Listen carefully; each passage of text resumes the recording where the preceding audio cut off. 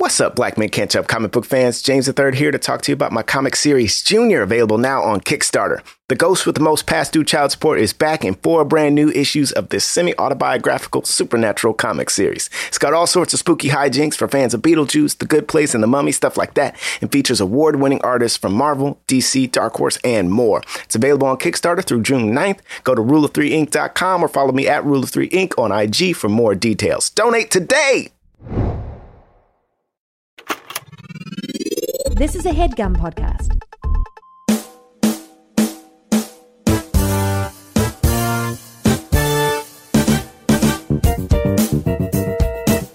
Like, there's quite a few movies with black leads, right? Either out or 2018 is like black cinema. Yeah, it really is, which is kind of cool. Yeah, I mean, even like even though we reviewed.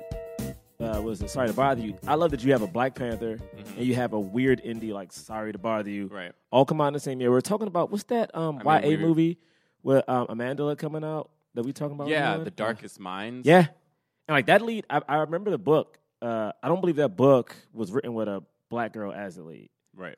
So I'm like, yeah, look at that. Mandela's starring in one. Mm-hmm. I mean, yeah, we already reviewed Superfly and Uncle Drew. Yeah.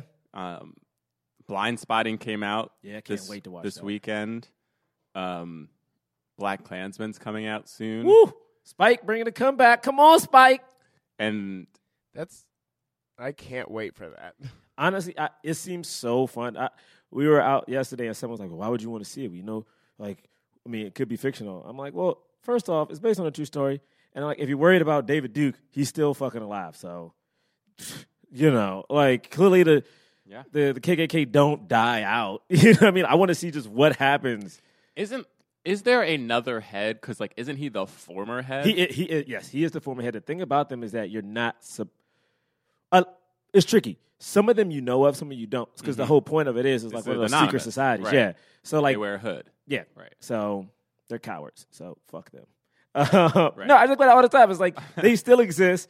Again, they're coming out in they're coming droves out now. But the powerful ones aren't. We still don't know. Again, we still don't know who the new. What are they like? Whatever the fuck they call each other. But we still don't know who the new one is because he could be a politician. Grand Wizard, Grand Master? Yes, the Grand Dickhead. That's what it's fucking called. I mean, Jeff Sessions is. I mean, well, Jeff. Yeah. Didn't he admit? Fuck Jeff Sessions too. Good God. Our Attorney General. Yeah, but no, but let's not talk about politics. Let's talk about how cool these freaking movies are. And The Rock, oh man, can we talk a little bit? I don't want to hate on The Rock. Yo, he's a spin doctor though, bruh. But my man can spin. That's true. Yeah, we can talk about this in a positive way. Yeah, boy. My man is spinning on social media. Yo, he's just like he posted another thing. Really? Even after the movie was another one? Yeah, he posted another one because I guess a Forbes article, somebody wrote for Forbes and said, surprise, The Rock's movie Skyscraper is actually a hit. Oh, I saw that. And he posted that, and he was like, surprise, actually this movie is doing really well, and it's all about the global and the people who said it was not, that it was bombing or too limited to the U.S., look, it's doing it's doing really well in China, and it's got making money overseas, but I'm like, it's still honestly, it's still not making as much. I mean, I'm saying you can't sleep on these global audiences, baby. Okay, True. You can't sleep on the globe. Well, honestly, it's true. That's how we got a sequel to every Transformers movie. Yeah, and what's that Guillermo del Toro movie we reviewed this year? Well, it's not. Oh, Guillermo del Toro Pacific anymore. Rim. Yeah, Pacific Rim. It didn't do good in the States, but it did great overseas. But also, what is so interesting is that The Rock. Yes, the movie was not successful in the U.S., but I kind of love that this dude is kind of going you say it's a bum, but technically it is still profitable, and he's just tweaking how things are said. Right, legit. Yeah. And usually, it's so funny because I never really thought about it until Black Panther came out and Wrinkle in Time came out, and all the reports kept saying, Wrinkle in Time was a failure as compared to this other movie. And instead of, and then you saw Black Twitter get a hold of it, and they go, "Oh, the first time the number 1 and number 2 movie are movies directed by African Americans." Like, seeing positives, and like I kind of like that because at the end of the day, hey man, you can't steal our joy, bro. Because that's literally all it is. Right? Like you're coming at The Rock saying, "Oh, there were so many articles crapping on The Rock recently," and I respect that he did it with a smile. Pacific Rim, another movie with a black lead. Black lead, bro. I'm looking at its numbers. It only made $59 million domestic, and it cost $150 million to make. But it made $230 million worldwide, foreign. So $290 million worldwide, which is pretty. I mean, it's better than Skyscraper is right now. I think Skyscraper will come to around that number.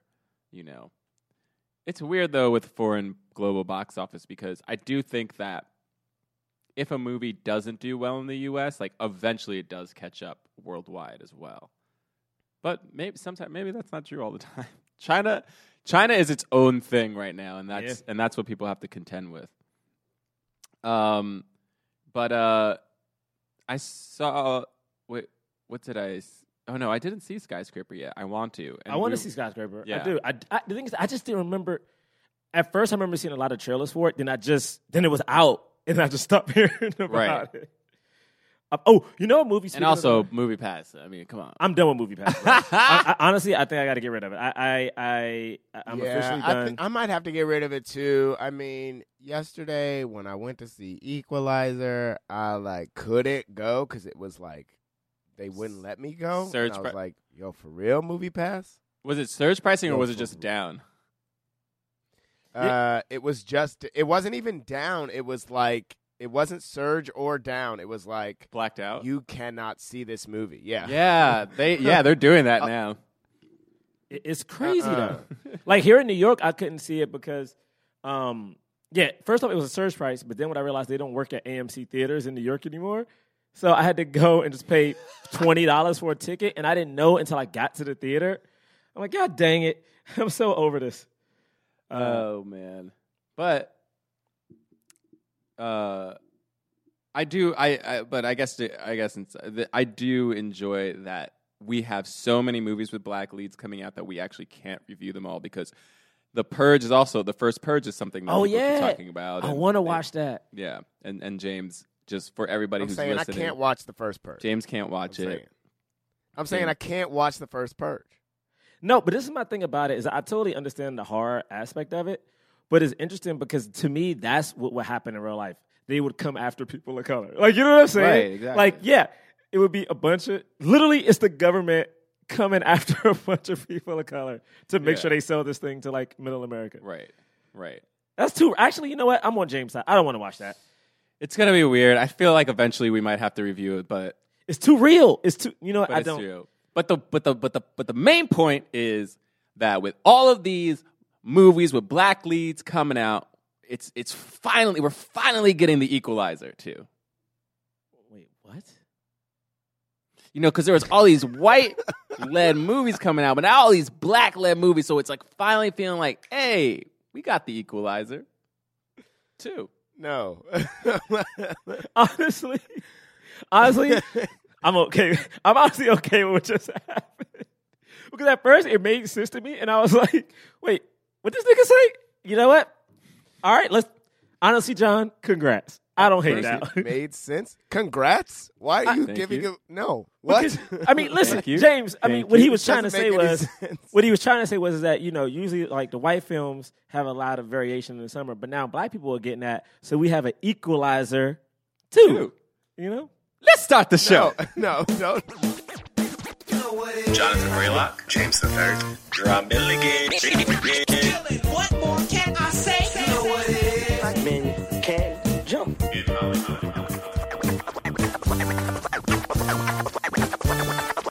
actors, man.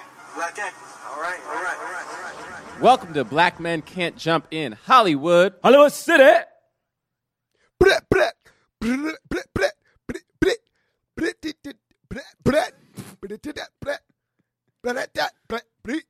Sounds like you're singing. What?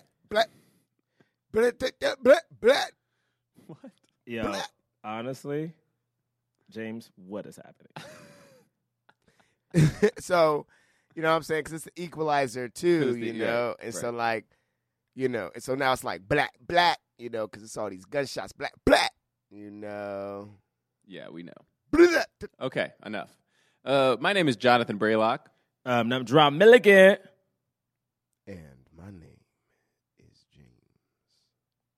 James. Did you drop out? Did you say it? Did you drop out? Nope. I said my full name. Oh, okay. Oh, we didn't hear it. Something happened. Something must have happened. Say it again. Okay. No, no, that was how I said. I said it like in a way. It was like I said it in a way like, and then it was like cool. It was like you would it was like a fader. It's like you took a fader, and then it was like. Okay. You know what I'm talking about? No. It honestly just sounds like you stopped talking. So, you know, maybe you say it again. No. I said it. Okay, nobody heard your name. It's James III. Everybody, this is the podcast Black Men Can't Jump in Hollywood. We review films with leading black actors. We talk about them in the context of race and diversity in Hollywood. Yeah, boy. But we're movie fans, you know. We're comedians. We like to keep it light and then slap you with some realness. I don't know. I don't know what I'm doing. Slap you with some realness. Slap you with the... This is what people want in the morning, too. You know what Yeah. Just getting yelled at. We are reviewing the film The Equalizer 2. This is the first sequel Denzel Washington has ever made. Which doesn't compute. No, I mean, also is Anton Fuqua's first sequel, which, yeah, both. This was the sequel they both decided that they wanted to do. Yeah, it's crazy. It doesn't necessarily feel intentional to me. It just feels like they finally gave into the nature of Hollywood, which is sequels, remakes, reboots. Like, it's so all-consuming now that even Denzel Washington's like, fine, I'll make a sequel. But why this one? That's what I'm saying. Like, it doesn't feel intentional. It doesn't feel... But, I mean, we'll get into it, but... I mean, it's The Equalizer is a fun movie. We haven't reviewed it on the podcast, but no, because it felt like Man on Fire. Yeah, it's a similar thing. There's little white girls in both Man on Fire and The Equalizer. Denzel Washington is killing people in both of them. He's like an ex-military person of some sort in both of them, and he's just like. It's just classic Denzel Washington. And also, welcome all people. Wait a minute, are they the same movie? Which one? Is Man on Fire and The Equalizer the same movie? It's very similar. Honestly, The Equalizer is Man on Fire, except like in America with hardware tools. Because like the big thing with The Equalizer was that he worked at a hardware store, and then like doesn't he an Equalizer? Yeah, doesn't he like get the people to come to the hardware store, and it's like a bunch of booby traps, like Home Alone. Yeah, because the thing is, like he Home Alones them in the hardware store. Except his Home Alone contraptions kill you. It's so funny because this is based on a TV show that which I didn't know at all. Well, that's the thing. It's like it's a TV show that was people watched it, but it wasn't like a show that went on for 10 seasons. I think it had 3. It was a white guy in the lead role. And was it on like just network television? It was just a network TV show. And basically the whole point was in the 70s or something? Yeah, or he was a guy who would, he was an ex-military guy who would help people in lead. Right. So it was like the A-Team, Got you. Those kind of vibes. I mean... No, I'm saying no, it wasn't. It wasn't. It wasn't. Let me, how many seasons was the Equalizer on? Wow. I'm not even sure it was... And so, I mean, honestly, any fans who like, here we go. It's 1985 to 1989, so looks like 4 seasons. Wow. Yeah, and I had no idea. It's like an old white guy. Yeah, I'm looking at it, the picture. Yeah, he's like old, like he... Was this what he looked like when he was doing it? Yeah, that's him. The only reason I know it because my stepdad watches old random shows like that. So I'm not going to call it random. Sorry, Pops. But it's funny because it's like, yeah, this show is a show that exists. And the fact that, the first sequel, I think, was one of Denzel's like biggest openings. Because you got to realize, I think people always forget, like, we know Denzel as a great actor. But his movies don't open blockbuster style all the time because he's just not that guy. Like even Book of Eli in those movies, where this might have been the Equalizer 2 was what his biggest opening weekend ever. No way, it was like $35 million. No, I mean no, but wasn't it? It made more than the sequel. Hold on. That would be crazy. Biggest. Let me look at biggest. Yeah. So the box office of this right now, currently, it's grossed $64 million domestically, $6 million foreign, so $70 million worldwide. It costs $62 million to make, which actually makes sense considering the movie.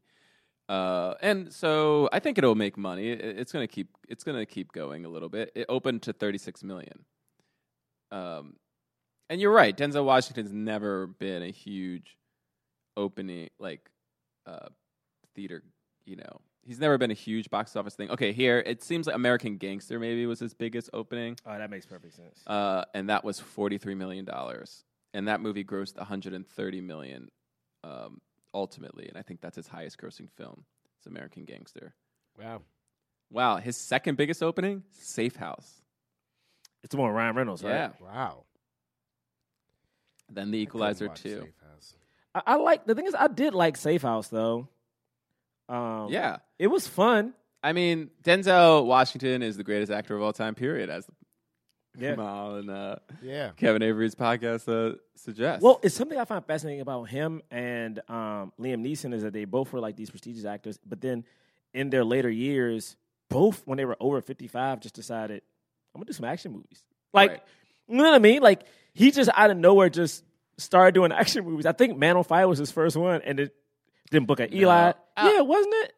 Well, I guess it depends on what you consider action movies. Do you consider? I guess they're more thriller, because he was in movies like The Bone Collector and Pelican Brief. I consider the ones where he's doing hand-to-hand combat, like when he's doing when he's handling like guns and he's doing choreographed fights. Mm-hmm. Right. Because to me, like that shows like you're getting in the mix, you're getting dirty with it. And the thing about a lot of Denzel movies, which I do kind of like, is that even though he's an older guy, there are more wide shots instead of quick cuts to prove that he's at least attempting to do a lot of these fights. Right. Except for, we had to talk about Equalizer, too. Because there's one scene where I'm like, yo, this is clearly not Denzel, and it's throwing me off so much. Right.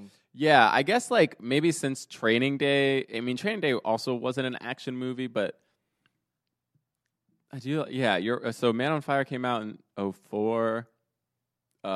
Man, remember Deja Vu? That was a weird movie. Can I say I have a personal? So, as people probably on podcast know, I don't know my dad that well, and the last time I saw him, we went to go see this fucking movie, Deja Vu, and it was the most random movie. Wait, this is the one with when it's like he's going back in time or something like that. Not back in, he's trying to stop the thing on the boat. Yeah, we saw this movie. It's a great movie. It was fun, but I also was like, wow. The movie I'm gonna see with my dad for the first time in 8 years is gonna be fucking Deja Vu, which is one of the most random Denzel movies of all time.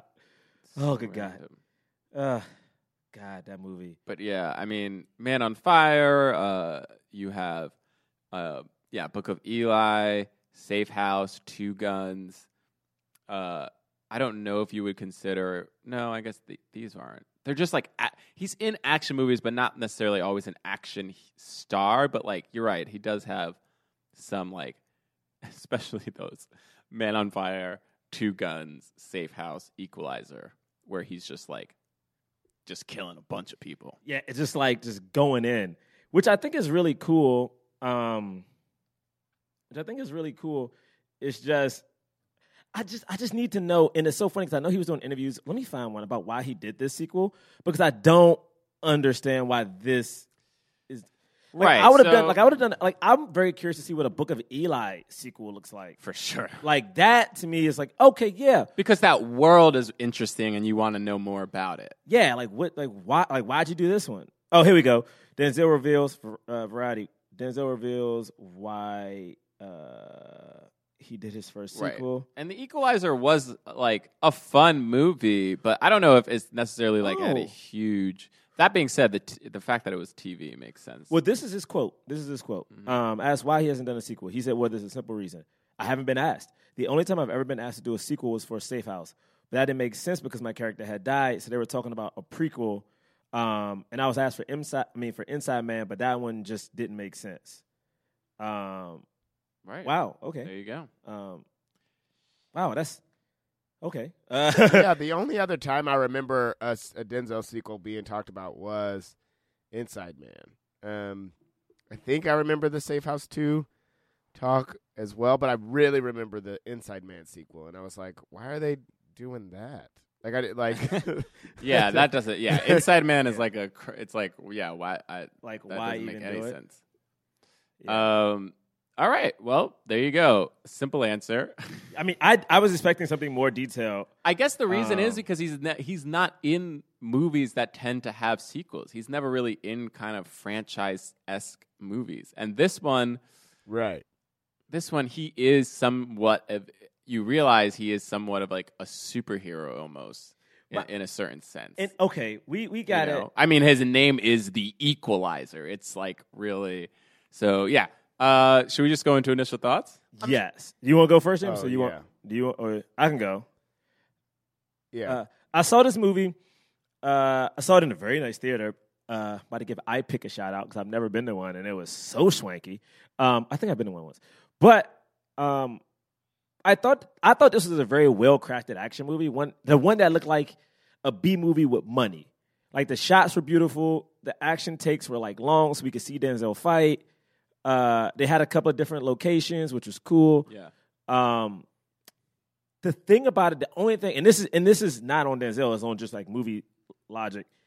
At no point did I feel any stress or worry for him because he was just so, and I guess maybe that's the point, like you said, he's a superhero. He was just so damn good that at no point did I ever think he was going to, at one point it's like, oh, maybe he's going to get hurt and have to like do this one-handed or like, I don't know, hobble around because his leg is shot up. Right. Did he ever get hurt? Like, he legit is invincible the entire movie. There's like a little bit of blood that he like left a little blood trail. And when did he get? We never see him get hurt. See, they said that, but I was like, I didn't think that was his blood. His blood trail? I thought that was something he faked. I thought he was like faking a blood trail. I did too because I was like, when did he get hurt? Like, I don't remember him. That dude didn't hit him. Like, when did that blood? Where that blood? And the thing is, the movie again was like super fine. Like, I love seeing Sharon. Yes, I'm gonna call him Sharon. Okay, all right. I know his real name, but I'm gonna call him Sharon. I got yelled at yesterday for calling him Sharon. Sharon, who deserved an Oscar nomination. I'm gonna let that go. I thought it was just fun, man. It was cool to just see Denzel fight and still have acting moments in a movie that normally wouldn't have them. So I enjoyed it a lot, actually. And also, this movie was very brutal. Honestly, I didn't expect it to be so violent because the first one was, but the first one, like, it was action, and this one, he was just breaking bones, like, straight up punishing people. Right. I was like, God dang. Like, the scene with the I guess the guys who were rapists, right? Is that what they did? Yeah. I mean, my man. Yeah. We'll talk about that scene, but that was a very brutal scene.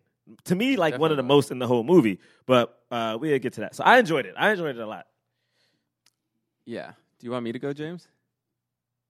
Sure. Well, I'll start by saying I did like The Equalizer, though I don't remember much of it. The other thing that was weird about it is that even though it was similar to Man on Fire, I thought the relationship between Denzel Washington and I think it's like Chloe. What's her name? Chloe. Hit Girl. Yeah. You mean Hit Girl from Kick-Ass? From Kick-Ass. She will always be a Hit Girl.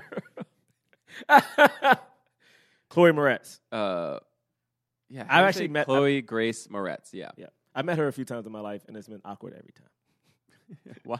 Because I met her once when I was in London, and I forgot in London you can drink at 16. So me and my boy were getting hammered, and I was like, "Yo, Hit Girl's at the bar," and then she's like, "We can drink here." I was like, "Oh yeah, I forgot," and then I just stopped drinking because I realized. Oh, you made it awkward. Well, because I was like, I've never because you were trying to call her out. Because I was excited. I was like, "Yo, Hit Girl," because that movie is awesome. All right, the first Kick-Ass is awesome. I love that we've found out that not only do you call people by their character names in podcasts, you do it in real life too. Yeah, like, you're that guy. Like, that's like such a trope, and you're that guy. I get excited. It's like, oh, snap. But if you have a bunch of roles like that, like, I have to call Will Smith because who do I, like, I can't call him Agent J or She's been in so many things. I know, but she's hit girl. Okay, let's not do this. Anyway, your story, John. All right. Basically, I appreciated that kind of interaction between them, and I liked the hardware store. I thought it was like a cool thing, and it was one of those things where it was very. I didn't know it was based off a TV show, so it makes sense, but it felt like a complete story. It was just this guy who used to be some sort of ex-Marine or whatever, but like got out of the game. His wife is deceased, and he just he doesn't want to get involved with that kind of stuff anymore. And then he just feels compelled to because he develops this relationship with this girl. He's trying to help her, and then she gets beat up, and then he just something snaps in him. And then also I think there's another guy, there's that big it's like he's the not big a pimp, guy, right? Is he a pimp?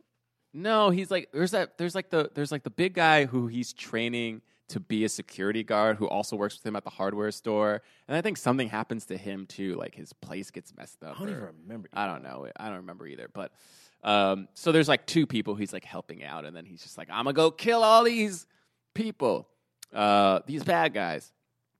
So for me, this movie, okay, this is what I'll say about this movie. Uh-oh, John, don't do this. It's so crazy, though. No. Listen, hear me out. Everyone hear me out. This is what I'll say about this movie. When this movie started, I mean, the first scene was cool, but the first hour, I want to say, of this movie felt so long to me. I was just what is happening? I was so confused by so many things. I didn't understand the stakes. I didn't understand who people were, why it mattered. It just felt like a television show. I was watching it, and it felt like a television show.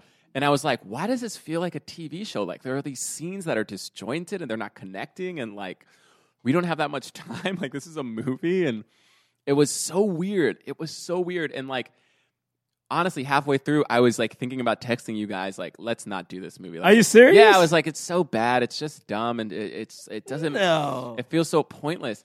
And then, because there was that one scene with Ashton Sanders, aka Chiron. There was that one scene with him and Denzel. There was the first scene with him, and then I was oh, I like him. I was I like this scene. I like this character. I wish this character had more to do with the movie and wasn't just some random character. And then all of a sudden, in the second half of the movie, they start concentrating on that relationship. Yeah. And when they start concentrating on that relationship, I was immediately hooked in. And the final action set piece is incredible. Yeah. A shootout in a hurricane is amazing. Yeah. I loved it. Yeah. I thought it was so cool.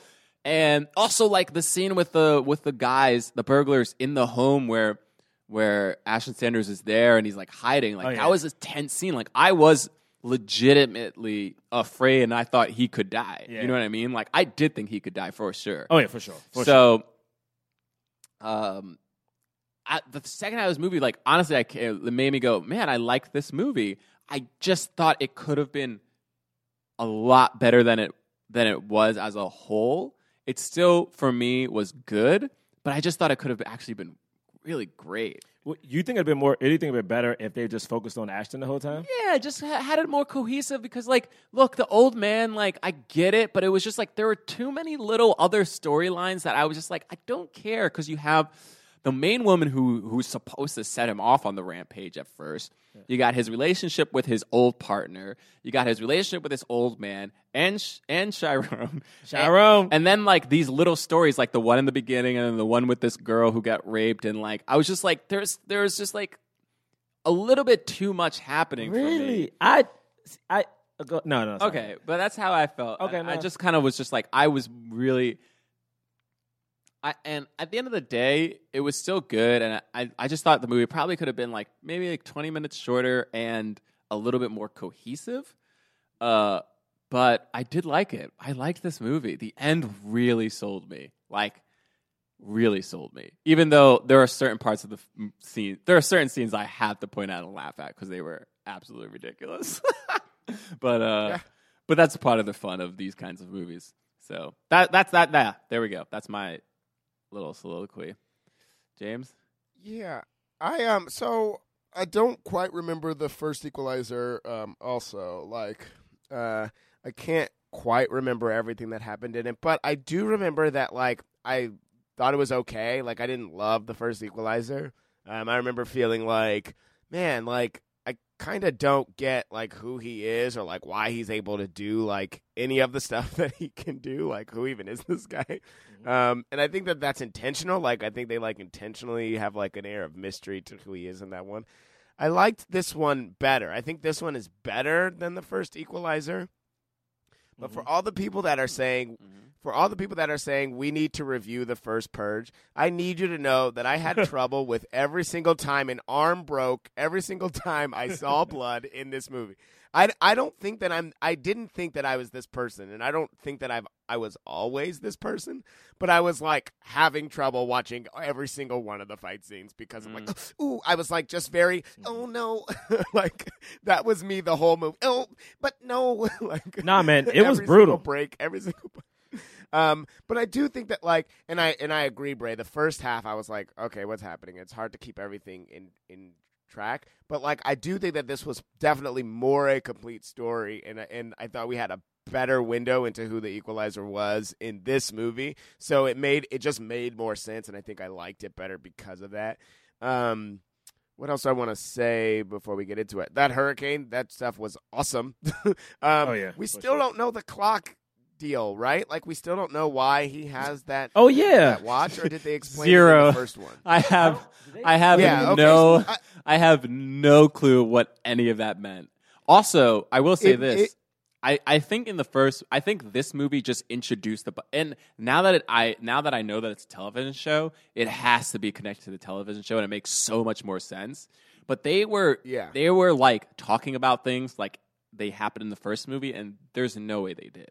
We never saw the partner in the first movie. We never heard about him. No, and we never saw him. And this movie was like, they had a scene where the partner's like, I thought you were dead. And I was like, why are you like, there was just a way that it was done. I was just like, what's happening? It's so funny. Who are these people? It's so funny. But we knew the woman, right? The woman was in. Was she in the first one? The first movie, maybe right? She might have been, but she wasn't like a significant character. You know what I mean? Like she might have been just so like It's so funny because this felt like the first movie to me. Like this. I don't remember what happened and how the first one ended, but this felt like the beginning of an Equalizer story. Him, and I guess for me, I understand the things that John is saying, but to me, that just added to the character. We saw him saving a little girl. We saw him like doing his day-to-day life.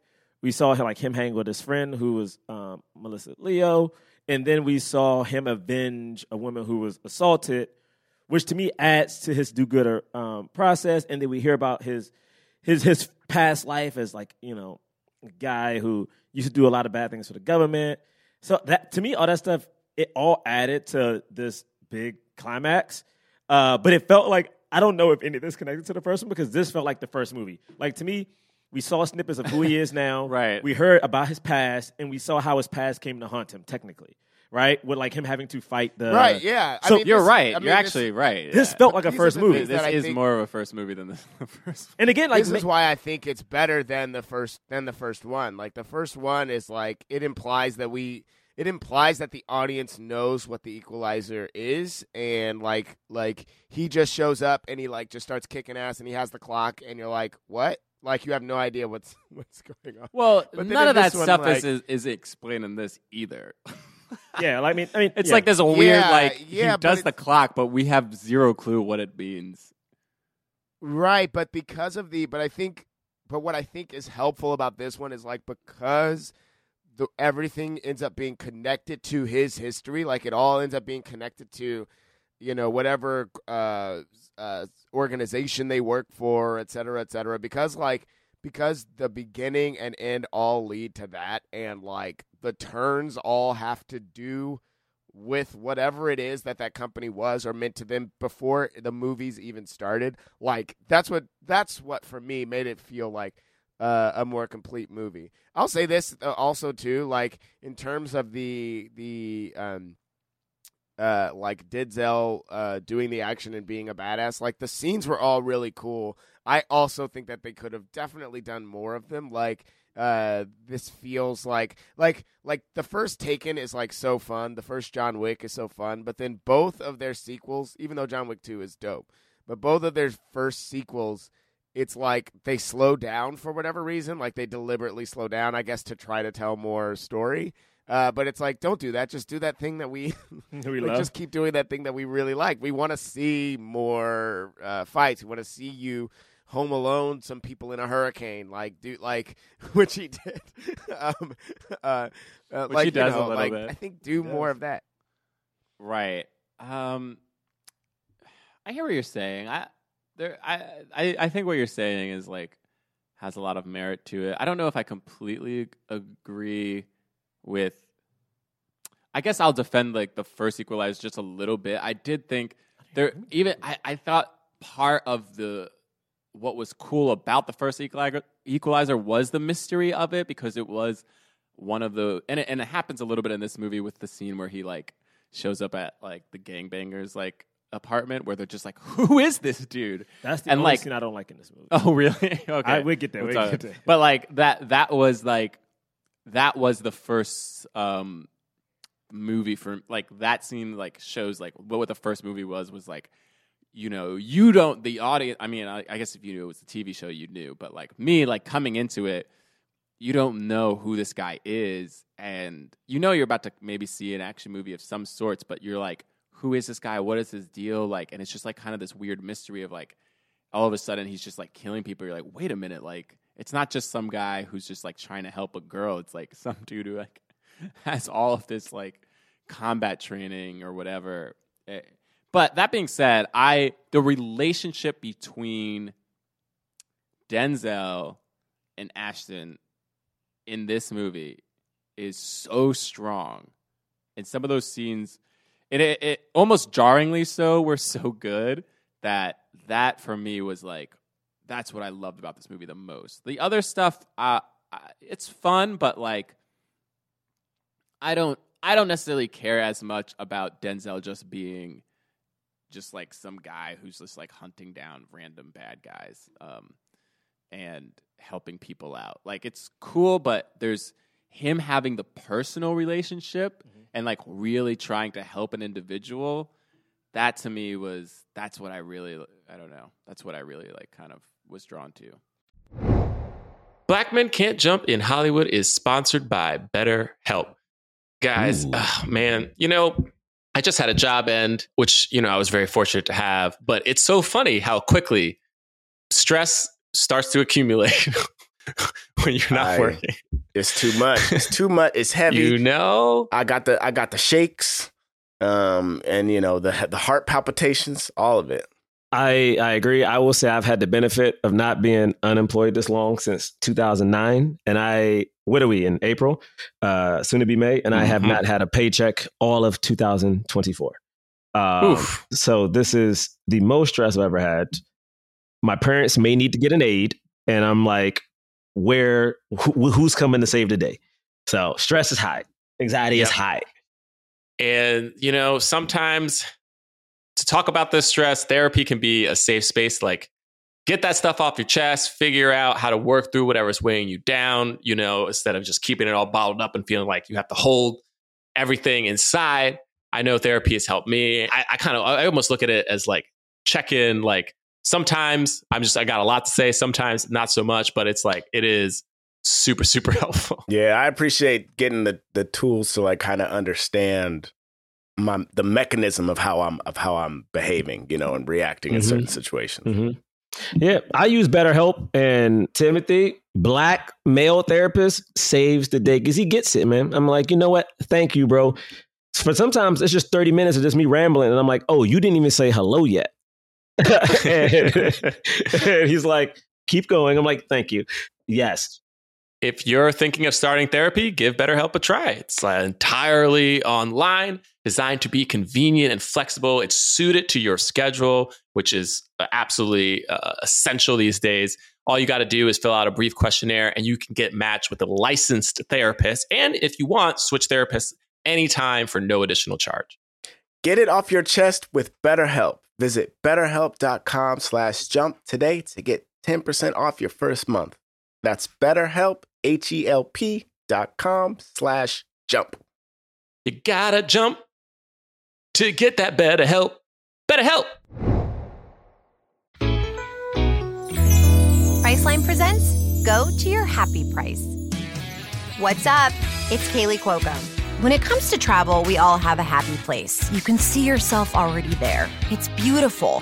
It might be sunny and sandy for some, neon and urban for others, deserts or rainforests or hiking trails. With Priceline, you can get to your happy place for a happy price with deals you really can't find anywhere else. Like up to 60% off select hotels to Costa Rica or 5-star hotels for 2-star prices in Cabo. Go to Priceline.com and travel to your happy place for a happy price. All right, see ya. I'm off to Miami. No, actually, wow, look at that. No, I'm going to Hawaii now. Ooh, Cancun looks nice. You know what? Belize looks pretty nice this time of year. Or, Palm Springs. Go to your happy place for a happy price. Go to your happy price, Priceline. Hey, this is Tim Heidecker, and I'm glad to be back in Glendale, California, in the studio with my good friends DJ Doug Pound and Vic Berger for another episode of our podcast, Office Hours Live. This week we had a very special guest, Hiss Golden Messenger, who played a beautiful tune for us. We laughed, we had fun, and you should tune in to Office Hours Live this week, and quite frankly, every week on your podcast app of choice or at youtube.com/Office Hours Live. No, I mean, I guess for me, it's interesting because I just Googled how old Denzel is, and he's 63. Yeah. So it's so interesting because Denzel now, yes, he is a fine actor, but now when we watch a Denzel movie, we're watching Denzel. Yeah. Just kind of be Denzel. Like, right. He has certain faces in this. Like, like when he looks at people and he's taking in information, he does, like, was it the upside, like, his lips form into, like, a weird, like, upside down smile, and it's just permanent. Hey, it's like a dead face. It is super dead, but it's so Denzel-y that you look for. Or when he laughs, like, like, he does the Denzel. That is what, him being happy in this movie, I was like, this isn't the same character that you were playing. No. but it feels like a reboot. Like, this feels like, there were things we didn't like that we did in the first one. This is our chance to fix it. Right. And to me, it feels like you don't need to see the Equalizer to see this one. Definitely don't. It's just, in fact, I saw it with Frimmy, and he didn't see the first one. I mean, is this no? And there were certain parts where he was like, oh, is this from this person from the first movie? And I was like, no. Well, I'm looking up right now. I was like, I'm just as confused as you are. Melissa Leo and Bill Pullman were definitely in the first one. Oh, is Bill Pullman in the first one? I'm reading right now. It says he's in it. Yeah, they were both. Bill Pullman was also in the first one. I remember the woman, but I don't remember him. I remember Melissa Leo, but I don't remember Bill Pullman in the first one. But I thought he was great in this one. I remember Melissa Leo in the first one, definitely. I so don't remember Bill Pullman in the first one that when he showed up in this movie, I literally went, why is Bill Pullman in this movie? Really? It felt so random. It was just like, Bill Pullman? Like, are you, like, the star of Independence Day is just like somebody's husband, like a bit part in this movie. It's so funny. It felt so random. He was like, in my mind, he's like way too famous to be playing this kind of role, but I appreciated it. It's so funny because every time I see him, I only think of Independence Day. And that came out in 96, bro. Yeah. Every time I see him, like, oh, man, the president. Legit, I was with my friend. And I was Independence like, Day resurgence. I whispered, and that was a super asshole move. And you know what? I need to stop. I now realize you guys are right. I need to stop calling people by the character names. I literally turn to my friend and go, that's the president. He saved us. I literally go, he saved us from aliens. And it was fine to say it to other people. It's messed up to say it to the person's face. Like, hey, Hit Girl, like, you are that guy. It was Hit Girl, man. Yo, if you walked into a bar. Yeah, thank you, yeah. Yo, if you walked into a bar, and first off, I guess Hit Girl came out, she was 14, and she's 16, and you see her, like, drinking alcohol. I'm like, oh, shit, Hit Girl's, like, at the bar party. It was a shock. Yeah. I was like, oh, man. But this movie, okay, let's talk about Denzel for a little bit. Okay. I know, hit me out. Haven't we? No, I went just career-wise, because he had a movie last year, Roman Israel, that we reviewed, which to me was one of my favorite. To date, like, I've thought about it. It's probably one of my favorite Denzel performances. It might be his best. I think it is his best, man. I think it is his best. Like, which one? I'm sorry, I couldn't hear it. Roman J. Israel. Roman J. Israel? Because it's so out of character. Oh, of course. He's vulnerable. He's not an alpha. And the thing is, he had one scene, and again, I bring this scene up all the time, is when he's explaining why he needs the job, but he's kind of prideful. but he's sad. But then, dude, like him crying just casually and then trying to clean himself up again. It's just a beautiful moment. And he was not, and like, I love Denzel, and Denzel can always do Denzel, and I don't give a crap. Like, it's great. I will watch it all the time. But in Roman J. Israel, he got rid of his Denzel mannerisms and was able to play that. And that's what I'm saying. Like, we'll talk about it in this movie. We're like, in this movie, there were certain scenes where I was just like, he's just being Denzel. Like, he's like, this is Denzel with a friend. And then this is Denzel serious. You know what I mean? Yeah. Where I was just like, the character didn't really feel like exactly the same throughout the whole movie. Like, it just like, there were just things that just felt inconsistent to me. Whereas Roman J. Israel Esquire was like, oh, that was a consistent character. That was a new person. Like, that was not Denzel Washington. I mean, and it was cool. And I only bring that up because I love seeing that he could do that movie, but then come like this year and do an action movie. Right. Like I'm talking about a straight up action movie. And then soon, I guess, his series or his HBO film, whatever, like he's doing all the movies like based on plays. And I'm like, oh, this is going to be so great. It's just to see a guy like that, a black dude, have a career like that is so insane. Yeah. Because I think maybe it was a Vulture or somebody listed all of his movies in a row and how he felt about them. And when he first started, he did all these kind of weird, like he did like a weird comedy where like he's a black kid and his dad is super white. Carbon Copy.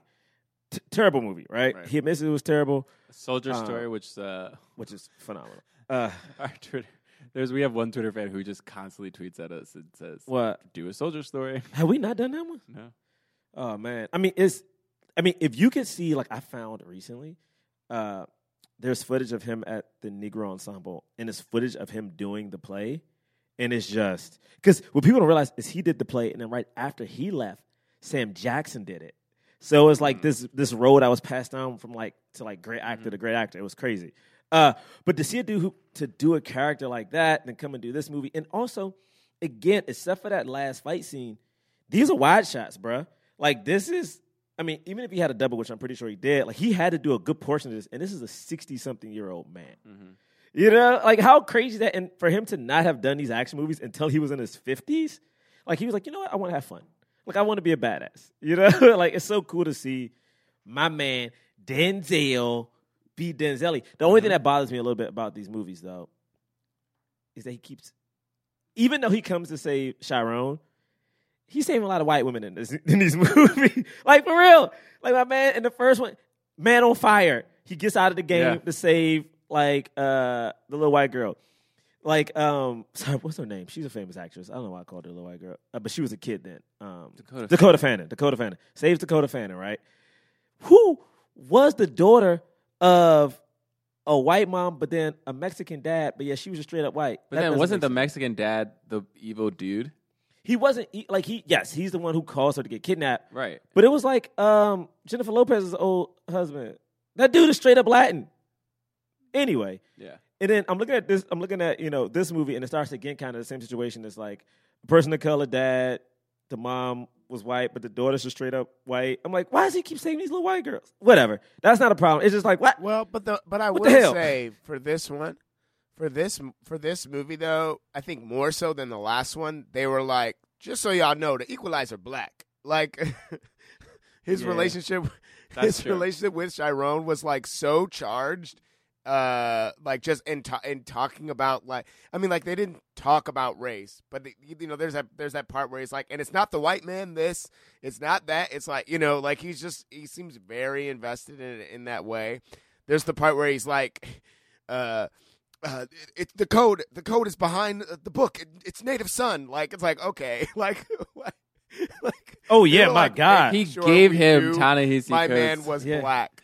He was like, "I'll deal if you read Between the World and Me." And also, like James is right. Right. If you read Between the World, I was like, damn. I've never. I was like, I don't think I've ever seen a movie like plug a book. The book like James just said, that movie plugged the book. Yeah, but it also plugged like Native Son.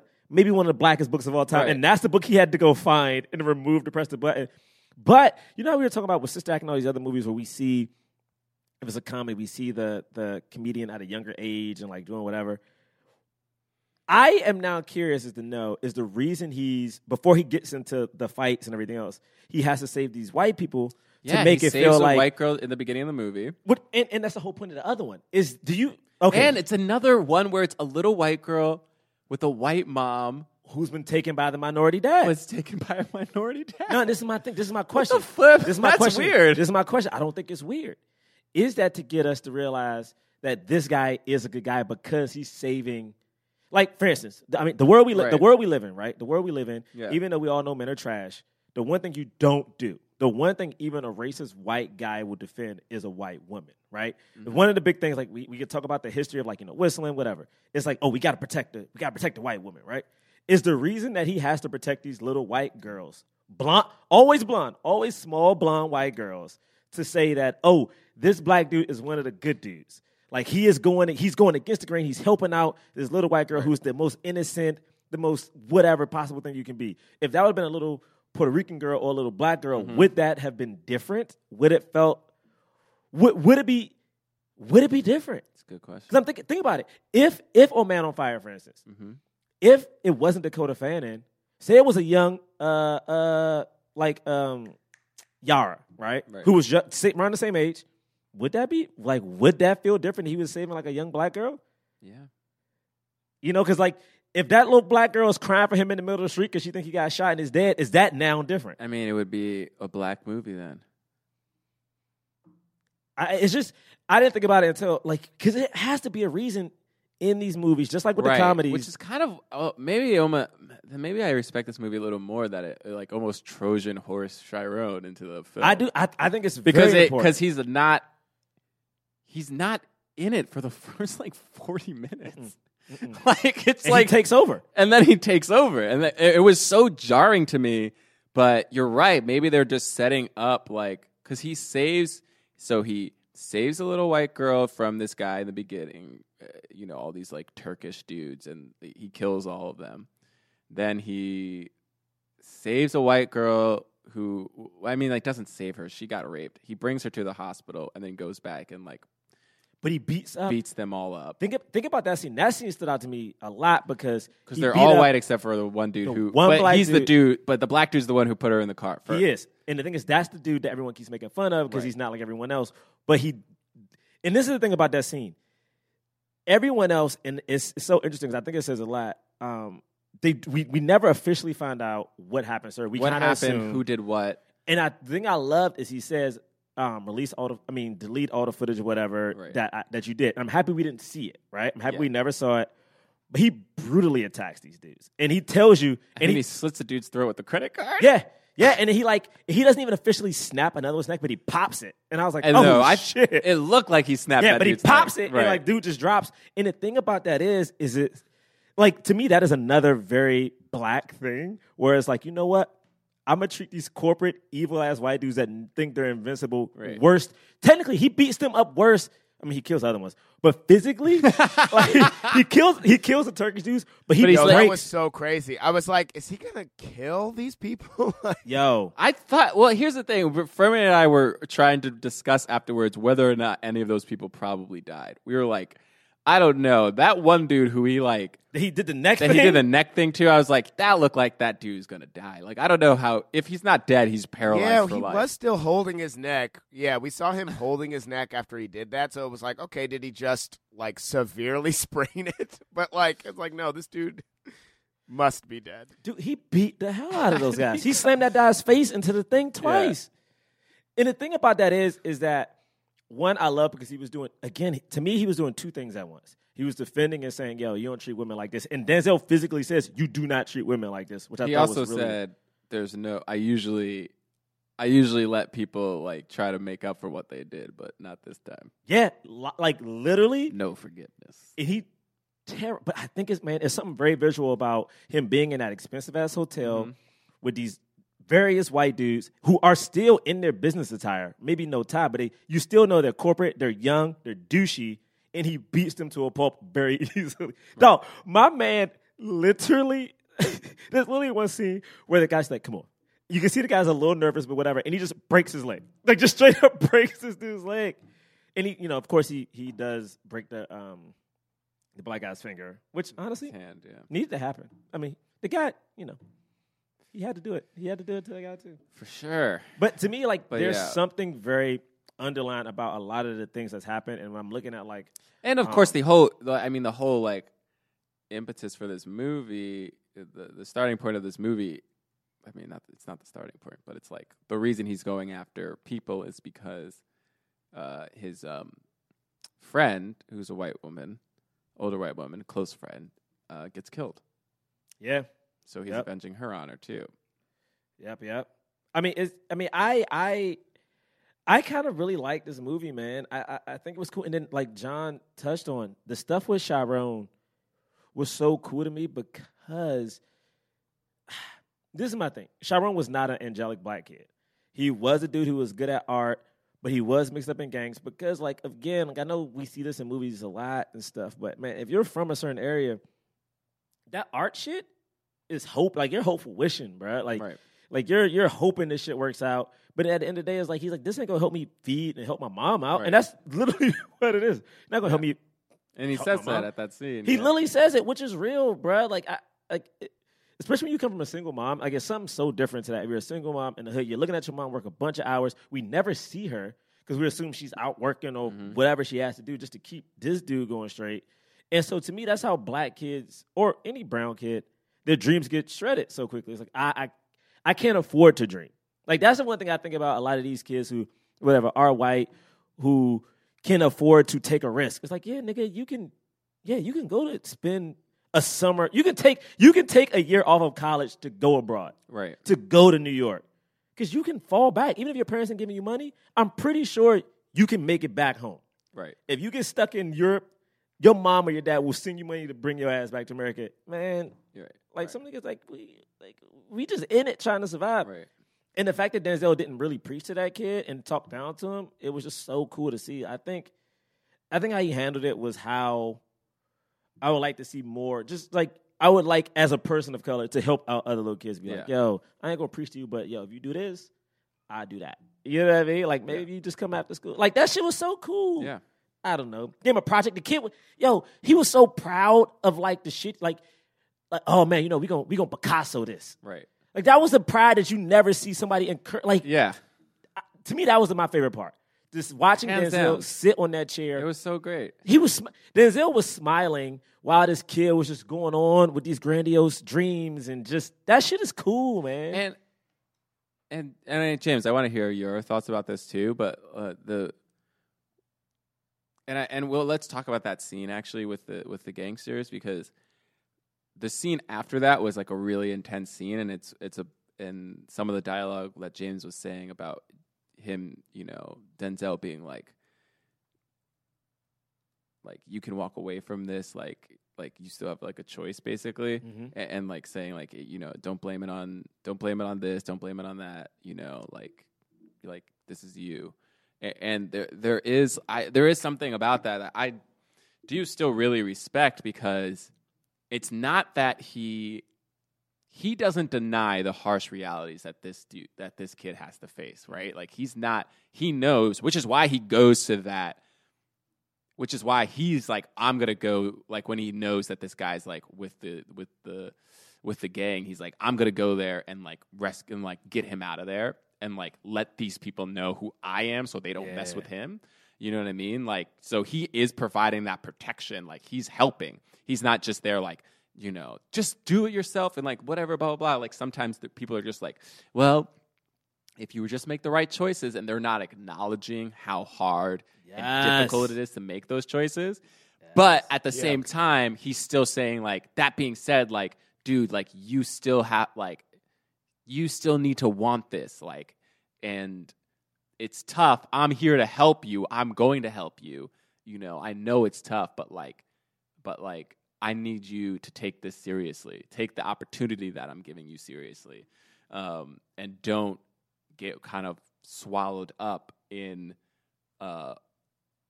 self-pity, which is hard to do when you have a reason to have self-pity. Yeah. You know what I mean? Because you feel like there's no way for you to make it just to a level playing field. Right. And then he also, like, there's like a black couple sitting next to me, and like it was like this black couple, like me and Frimmy in this movie theater. And when Denzel like took that kid, like he like took him by the like he took his head by his arm, and he was just like he's like just yelling in his face, like, "This is what you want? You want this? Oh, you scared of me now? Like I got tricked. Like this is what this is." And I was just like, we were all like, "Damn!" Yo, it was intense because he switched out of nowhere, bro. I know. Like, is this what you want? You see fear? Yeah. You a killer now? You a killer? Right. Yo, and also, could you imagine? Like, side note, could you imagine being able to act in a That's scene what like I that was with thinking Denzel? about the whole time. I was like, this is so God. nerve wracking, and he did a great job. I mean, I know, but could you imagine, like, literally every scene that Chiron had was with Denzel at different levels of Denzeliness. It's the I'm happy, proud of you, Denzel. Right. I'm giving you the speech, Denzel, and I'm checking you, Denzel, and I'm saving your life, Denzel. Yeah. Oh my dude, that scene with him and Denzel, and he's like, "Yo, man, I don't know if I want this. What did you just do?" And he's stepping to him. And you know what it is? I'm gonna tell you what's so cool about this is that he was in the scene with Denzel, and Denzel had the power in the scene, but he didn't necessarily lose that scene at all because when he first takes a step to Denzel, he stands there. Like like no matter what, he stands. Like Denzel has to come to him, and Denzel, physically moves him around, but my man is toe to toe with Denzel. That shit is so wild, bruh. Oh my God. Oh, only thing I didn't like about this scene, about this movie, was the scene with the drug dealers. And again, I understand that they didn't have enough time to address it because, again, there was a lot happening in this movie, like John said. But to me, this kind of, like, I'm happy it was there, but maybe we should have left something else out to make time for him dealing with this because you're not about to just go. You literally went up into the gang. For sure. Like, I was like, there's zero repercussions for this. None. Like, none.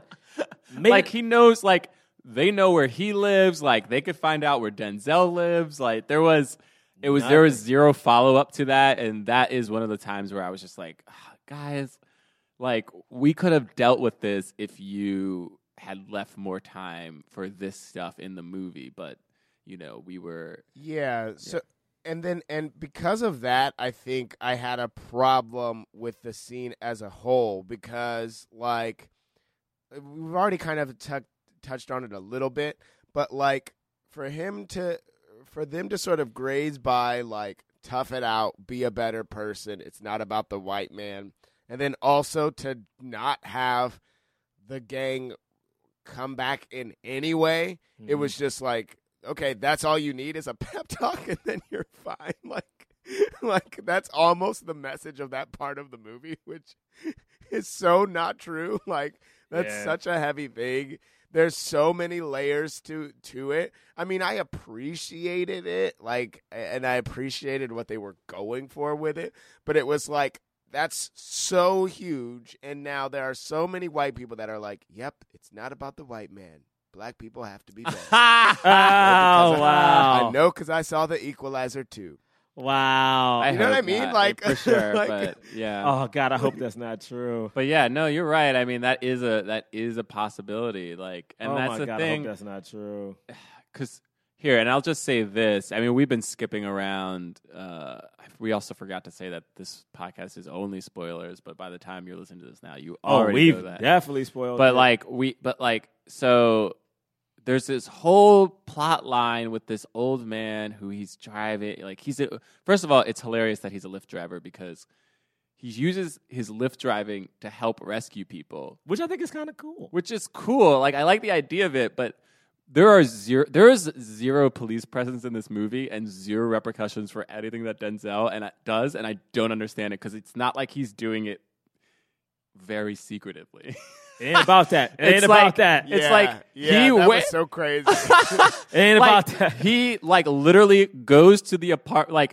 Like a doorman sees him. This is a fancy building. Like there are cameras everywhere. Everybody knows who this dude is. He goes into this dude's room, these people's room, and like literally breaks people's fingers, breaks their necks, slits people's throats with a credit card, and then leaves. And nobody follows up with that.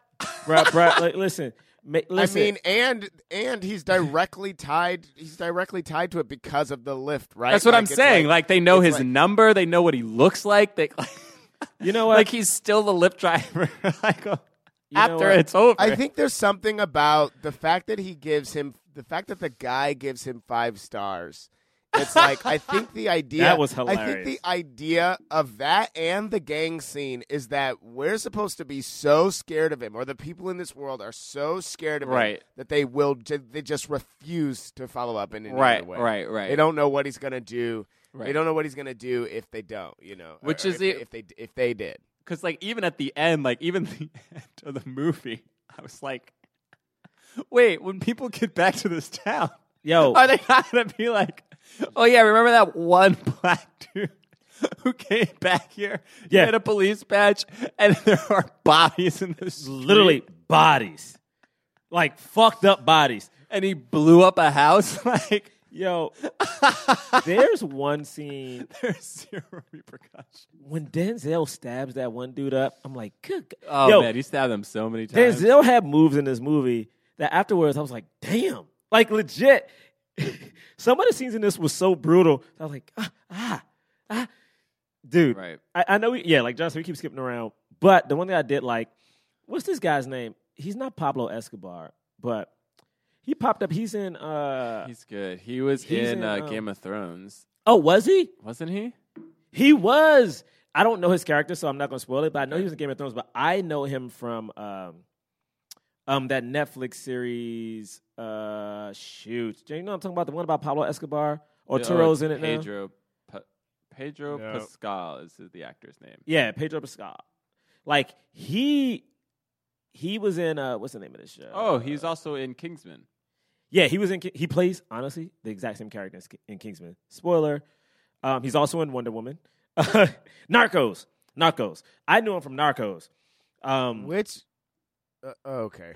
Yeah, I knew him from Narcos. He's also in The Great Wall. Yeah. He plays the sidekick of Matt Damon, which sucks. But I know him the most from Game of Thrones because his character in Game of Thrones is amazing.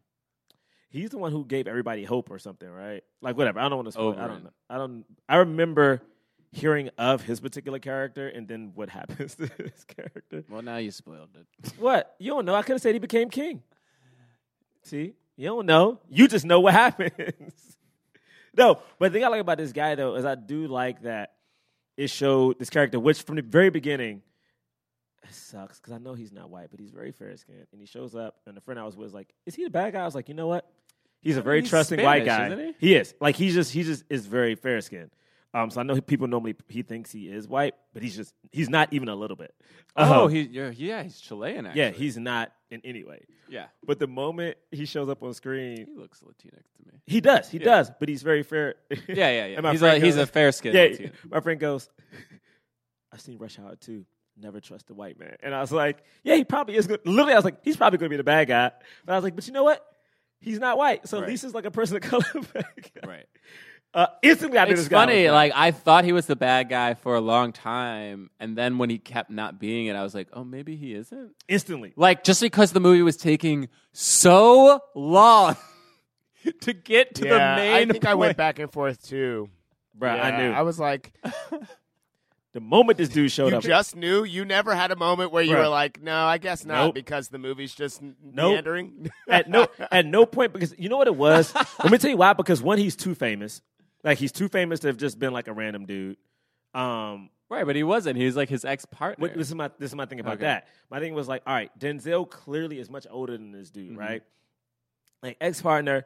And also, let me tell you the thing about it is that watching the movie, I knew the moment he showed up on Melissa Leo's screen, he was bad. Because I was like, you know what? This dude's too goddamn nice. For sure. First. Like, something's weird about him.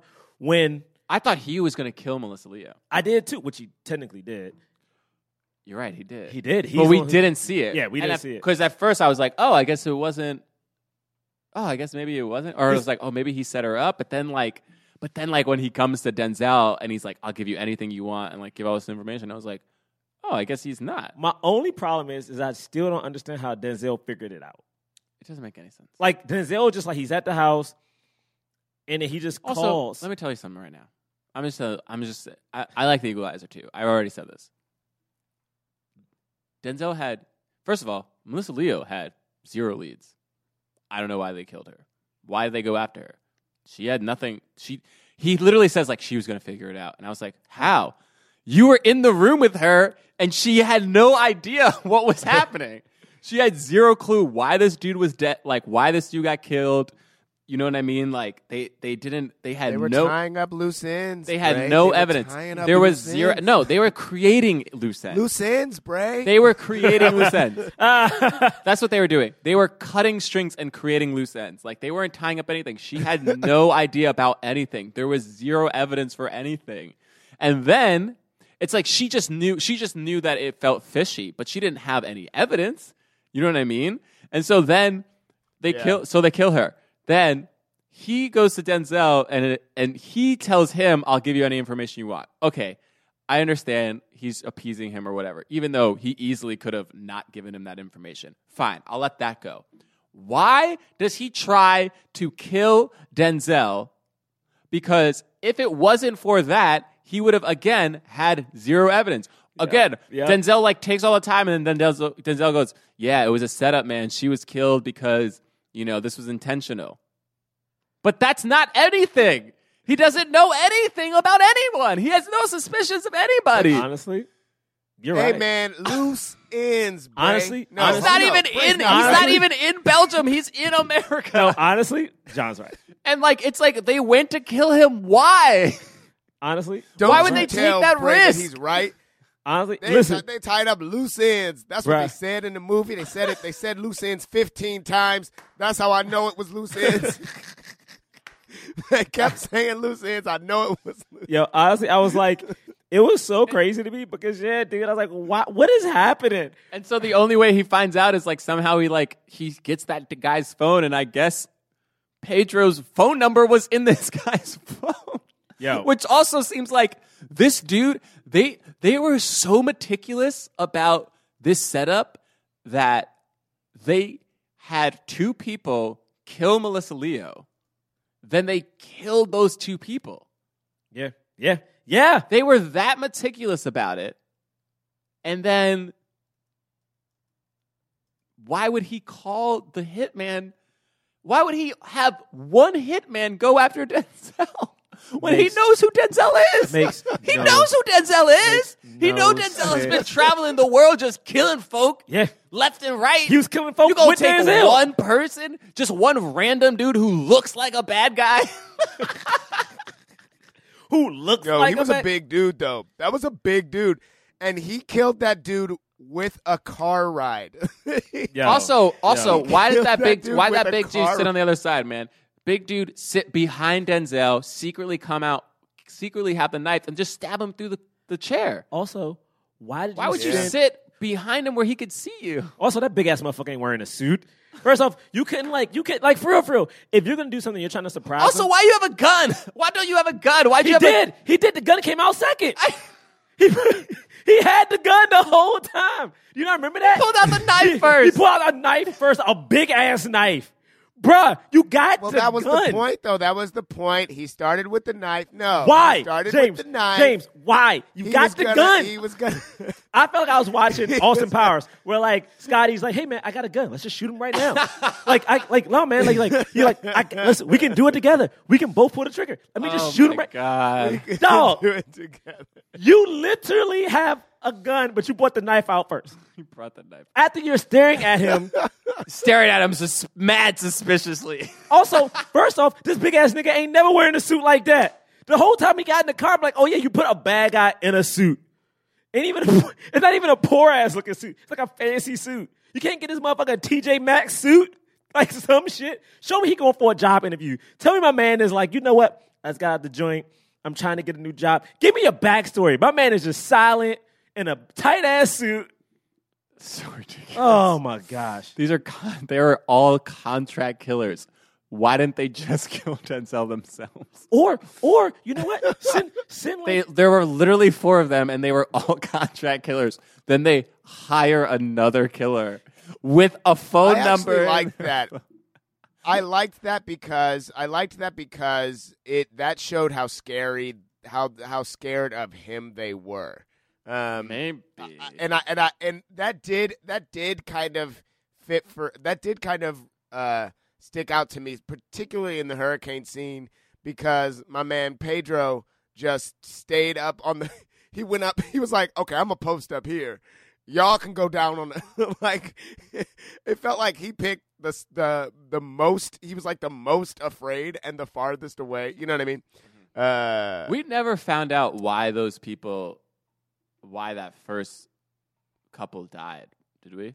Because when we asked, I think why, they were hired. He said they were hired. Just a piece of paper, name on a paper. Yeah, I think because they're like mercenaries, so they were just hired to kill them. Right, but who were? Oh, those but that's the people thing. that they killed? So but no, again, it was the guy. So the guy was there a reason? Sorry. Yeah. So the mercenaries, they were hired to kill the guy, but what happened was the guy ended up being undercover for Melissa Leo's team. So basically, like, she was sent in, or her job was supposed to be, and so was. But undercover for what? And that's the thing she said she didn't know. So, like, when they first show, when she's at home and she's on Skype, they have the call, and he's like, "Oh, we didn't even know he was in." She's like, "Yeah, we didn't, but we got to go now and figure out what happened." Right. So her job was to figure it out, and the guy killed her because I guess she was whatever. And it was very roundabout. I think they kind of made it like, "Oh, none of this matters because what matters is, we just kill people for money." And he was trying to say, this is what we were always doing this. It's just that now I get a bigger paycheck. And also he was like, "Yeah, we get a bigger paycheck." Which was like a legit thing to say, by the way. Like the conversations he was having with Denzel of like being like, "You're not different than us. Like we were doing the same thing." Well, he talks about the veterans. And Denzel was like, so dope. We were killing Bat. He's like, "Says who?" I love that. He literally says who. And what he goes into... I love that, but then I hate it that they are zero... The movie didn't come back to that. Yeah, same here. Because they had that conversation, which was really interesting, but then he kills that dude. That dude has a family and 2 kids who Denzel hugged. Oh, first off, we never see that family again. First off, I want to talk about that was one of my favorite sequences. That was my second favorite sequence. I love that. Oh, but hold on, the conversation you're talking about, I think is so cool because I think that was at the house. That's at the house. At the house, and I think we only really talk about how veterans get treated when it comes to the Vietnam War. And I think maybe, and I know there's been movies about the Iraq War that have come out, but I think maybe in the next 10 years we will really see the extent of how those veterans are treated. But what he says to him is so real. He's like, "Yo, before you're working for the government, you're a part of this thing, and afterwards you can't even get health care." And that was one of the things that happened with the people from Vietnam. Like, that's why you see in various places people were shipped off to different places. Like, that is such a real conversation. Yeah, it's such a real conversation, man. But the thing I do love is that when everyone's outside, all the other assassins who were on Denzel's team apparently, he's like, honestly, he literally goes, "I don't care about any of that." He says it straight up, and they literally are trying to like, we had to. He's like, "I don't care about any of that." Yeah. What y'all did was y'all messed up and killed my friend, so I'm gonna kill all of y'all. The only thing that sucks is I can't do it twice. And then the family comes out, and he's like, "Hey, can I get a ride to the scene? Can I get a ride?" And he picks up. First off, this daughter does not know this dude, so the fact that the daughter skips over to him and he just picks her up, like made no sense. It makes no sense. It was funny, yeah. It was so funny. And I just loved because like the storm's coming, and so like the skies are dark, and all 4 of them are just standing there like mad stoic, and he's just like smiling with this little girl walking away, and they're just looking at him. I was like, all right, okay, I'm down with this setup. Like this guy Denzel versus this 4 who like were on his team, and but also what's so crazy is that the lead bad guy, man, Pedro looks scared. Like, to me, you know what it was? Yeah. He looked like a dude. And this thing, John, you're right. I wish they would have gotten into this more. I definitely know he's a bad guy, but I think it was way more to talk about with how he feels like the government was treating him, how he felt like he had to do this. Right. And like he probably, even if he seemed like he had remorse about killing his friend. He even says at the dinner table, "Hey, man, it was going to happen anyway. Like, someone had to do it." Right. And I think it was something to this dude having a family, trying to provide for this family, and talking about healthcare and everything else. And you can see how sad he looked with Denzel literally saying, "I'm going to kill you all." Yeah. He knows how good Denzel is. Yeah. And he's in the car with his 2 kids and his wife. Yeah. You know what I mean? How scary that shit is. Like, the boogeyman is smiling at you, who told you he's going to kill you, and he wants to do it 2 times. Which actually brings me to one of the first points you made when you said that you never felt like Denzel was going to lose, so like some of like that tension was gone for you. For me, and in a lot of these movies, I'm actually rooting for the bad guy, and so I'm always tense because really? I want the bad guy to win. I'm not always rooting for the bad guy, but I was rooting for Pedro at the end, and I was just like, how's he gonna? And so it wasn't about will Denzel get hurt. It was like, how will they stop Denzel from killing all of them? Yo, the thing is and sometimes I like, and sometimes I don't. Like the only thing that I didn't like about the end sequence was that I didn't understand why Chiron didn't get killed. Because I saw him, he shoots at the thing, so he misses the shot. But then why does he stop shooting the car? No clue why he stops. But the thing is, this is my thing about it. I don't think, and I think this is the fascinating part about the movie. I don't think Pedro's character, yes, he was a hired killer, but everything he talks about he did it the first time for the state, thinking he was helping out his country. And the second time, it seemed like he was just doing it to provide for his family. He didn't seem like a cold-blooded. To me, and it may be silly, but he didn't seem like a guy who just had fun in killing people. Right. You know what I'm saying? He seemed like a reluctant bad guy to me, which is why he just didn't kill that kid. Right. And I get that he needed him, but it's like he didn't want to. He's like, I don't want to. He seemed even at the time, I don't want to have to fight you, bro. Like, I don't want to do this. You are now trying to kill me. Like, to me, at the end of this movie, Denzel is not a bad guy, straight up. Like, the guy says to him, man, I didn't want to. He literally pleads with him at a dinner table. Even outside, he pleads again, and Denzel goes, I don't care what you're talking about. For me, when that guy dies, immediately was like, man, you got kids, though. Because we, humanize with him a little bit. Because there's 2 times where he talks about he doesn't want to do it. I don't want to do this. Even when he's in Denzel's apartment and, Chiron's in there, and he calls Denzel, he's not threatening him on the phone. Right. Denzel is threatening him. You know what I mean? There are 3 times where Denzel is threatening to kill him. How do you feel about this, James? I mean, I think I agree, and I think I felt this at the end of the movie. I mean, I did. I mean, but I also don't know because I liked that he was. I liked that he was kind of just being the equalizer at the end, nah, man, I gotta equalize. Something is unequal. It's uneven. You know what I mean? You killed my friend. Something's unequal. And so now I gotta equalize. I gotta equalize it. It just sort of feels like you do something. I gotta do it. And you know what though? It might even be that thing where of course I don't know because they never explain anything that's really going on for the equalizer. But it might be something where he might feel like if he did something wrong, like if his little girls grow up to try to kill him, he would be like, yep, you got to equalize or something like that. Like he might be cool with that, or if the wife that's like that Kill Bill, that first scene. Oh yeah, with Uma Thurman. Yeah, in Kill Bill when they're like, it was what was her name? Vivica's daughter, right? Yeah. Like you feel some type of way about this, I'll be waiting. That's great. Like how? Oh my God! Can we see a Kill Bill sequel with the now a little black girl in there? Yeah, and go after Uma Thurman. Absolutely. I've got to kill Beatrice. Yeah, isn't that her name, Beatrice or something? Yeah, whatever her name is. Oh, that's fire! I love it. The other. So there's 2 other things. So that final sequence was really cool. The hurricane made it awesome. Just this nice. And it was insane. It was scary. There was these waves and the wind gusts and all this stuff they couldn't see. It was dope. The only 2 things I have questions about were, 1, when that dude throws in the flash grenade and then the house blows up. How did that happen? Oh, because Denzel. Because didn't he cut something? At wasn't that sugar? Well, no, I thought he cut something before that. I thought he cut you know how they always do. I thought he cut a gas thing. No, is that what happened? Didn't he? I thought I saw him what turn was something it? up. What did you say it was? I didn't hear. Well, I saw. I felt like when he first came in, he cut on something. Cut a gas tube. Yeah, maybe he turned. I felt like I saw him turn something on. Then he started cutting the. Oh the yeah, sand. I thought it was just flour or sugar. I was like, what is happening? I definitely remember him doing that. But before he does that, I thought maybe not cut something. I remember him turning something on, right, and then grabbing a knife and the Yeah. whole the gas thing. First off, did that guy's insides get blown up? That shit was so graphic. What happened? Yeah, it's his insides got blown out or something. Oh, I don't understand how. That was graphic for no reason. It was weird. I didn't get it. Ugh.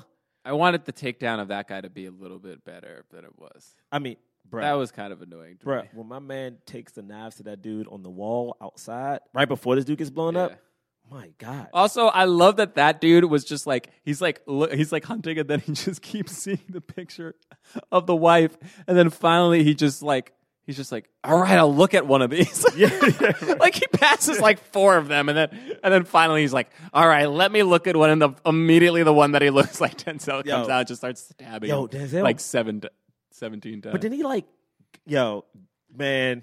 And then the other thing that I have to say, I have to call this out. I've got to call it out. At the end, with Chiron, when he tells them to sit down, and they're just staring at the hurricane. No. Yeah, bro. No. They evacuated that town. They evacuated the town. Your house is right next to the ocean. The waves are literally coming up and slamming the window. You don't just sit there and watch. Yeah. You drive the fuck out of there.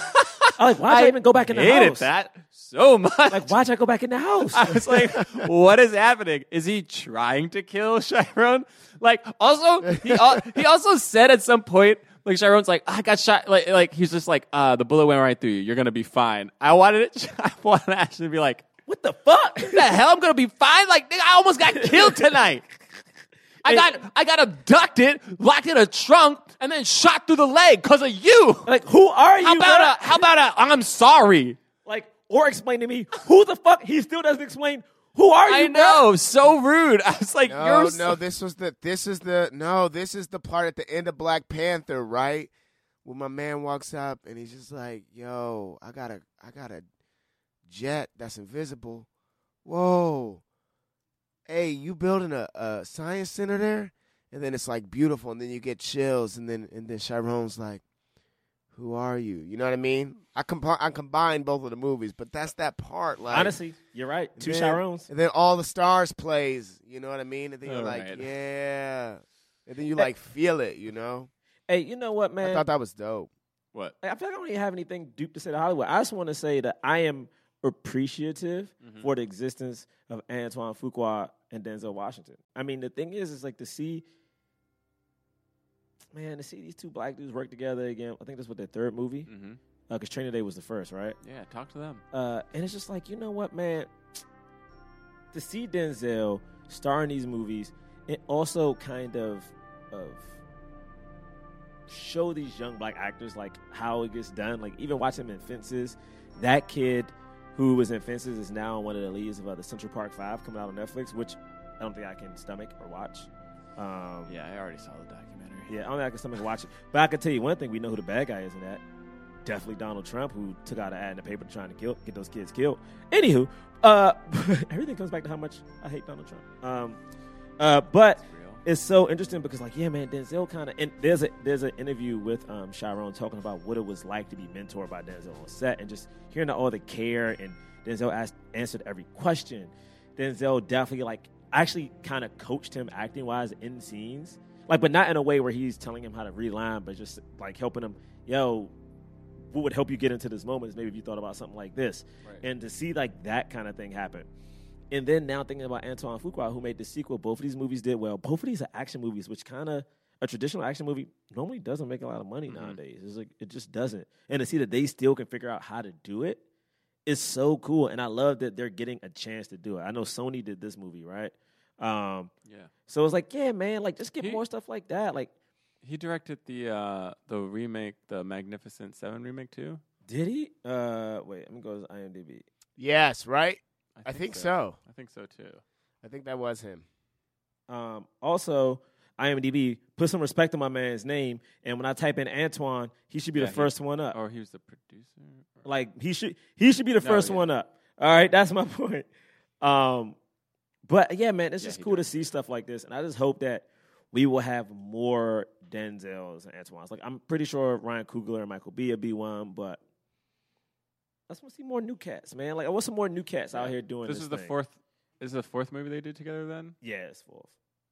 I'm just trying to see more. That's it. That's all. Like I don't really have anything. I'm just happy. I'm just really proud that this movie exists. It's like it's so cool to me. So yeah. And Antoine Fuqua's kind of young, man. Yeah, he's good. This was good. He's good at directing action. I thought The Magnificent Seven was fun. It was a fun movie. We reviewed it. It was fun. Yeah. I liked that. Yeah. All right. James, do you have anything else to say? I mean, I was thinking about something while I was watching this, you know?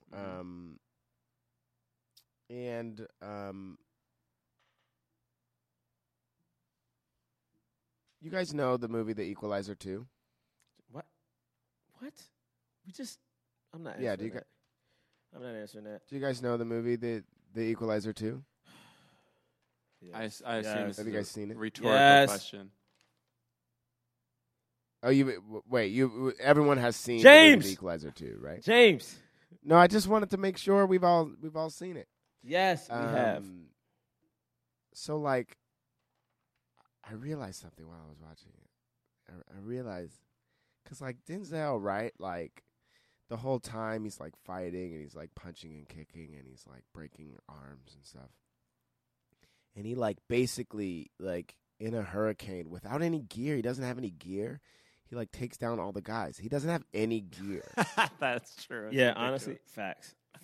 And you're right. We don't see him get hurt or anything like that. And so I realized he must be another Hancock. Wait, what? Another Hancock? God. Yeah, he's another Hancock. Like, they thought they were the only ones left. But he must be. This is half-assed. He must be another Hancock. Is that the name of the thing? Is that a movie or something? Like, he must. Oh my God, John! Yeah, like he's capital A, another Hancock. Oh my God! In this, John. In this, it's time for the cause. We rate his first name. You'd be like, hey, God. Another. I feel like you need to stop this madness. And then his last name, James. I officially hate you. He's like. We rate and review films not based on how much we like them, but whether or not they help the cause of more leading black actors in Hollywood.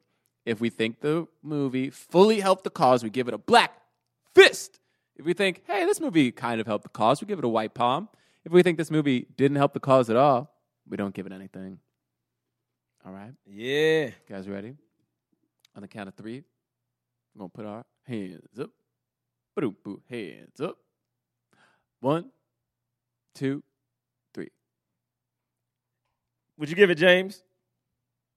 Gave it a black fist. Yeah, we gave it fist too. 3 black fists. Black fist. Black fist. I mean, it's pretty Hell simple. Yeah. It's a sequel. Denzel's doing franchises now. Yo, crazy. And then, of course, Ashton Sanders like crushed it in this movie, and it was really good to see him in another significant role. And I hope that he gets to be in more films, and hopefully his career just starts really popping off in a big way. And Antoine Fuqua is a great director, and it's great to see him like making movies that I think make money, and so hopefully he gets more budgets and gets to put more people of color in his films, including Black Man Can't Jump. Yeah, you heard it. Yeah, I'm just saying though. I'm just saying if you need people. Yeah, all right. I mean, I got time. Like, to me, it's like I just enjoyed it. I thought it was a well done action movie. I personally felt there was a little nuances in that it was a black guy who directed it and a black guy who was starring in it. Like John said earlier, I love that Chiron kind of took over.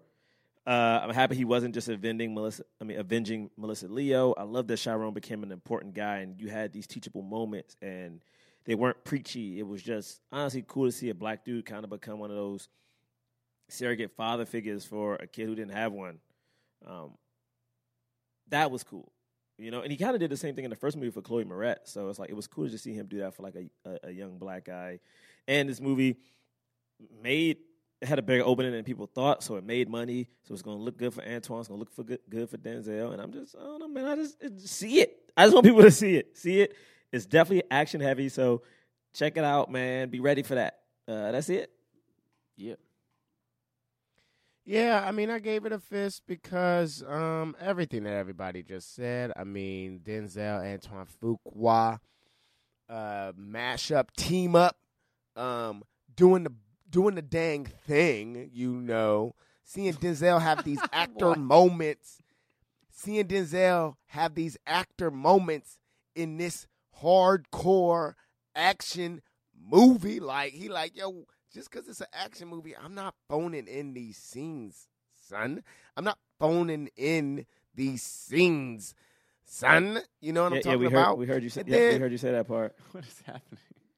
Yeah, we heard you get it. And, and we heard you know, and then, but it's not. It don't even stop there.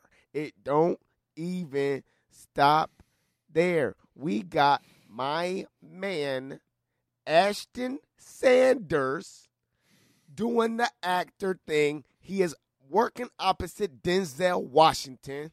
My man is acting, giving you acting scenes. Right, he giving you scenes. James, are you drunk? You know what I'm talking about? And then, like, are you drunk? And then, you know, and then I also gave it a fist because, like, it was like they were like, you know what? We're not gonna forget that the Equalizer black. We gonna make sure we got Ta-Nehisi Coates in here. You know what I'm talking about? We got Native Son. You know, we're going to have a big old picture of Frederick Douglass at the end of the movie. You know what I'm talking about? Then we're going to have a scene where we talk about, like, you know, like the inner city and, like, working in gangs and how hard and tough shit is. We're not going to do that so well, but we're going to talk about it, you know? And because of that, gave this movie a fist. Thank you, James. Thank you. We got a bunch of new movies coming out. Oh, wait, we got to plug stuff, right?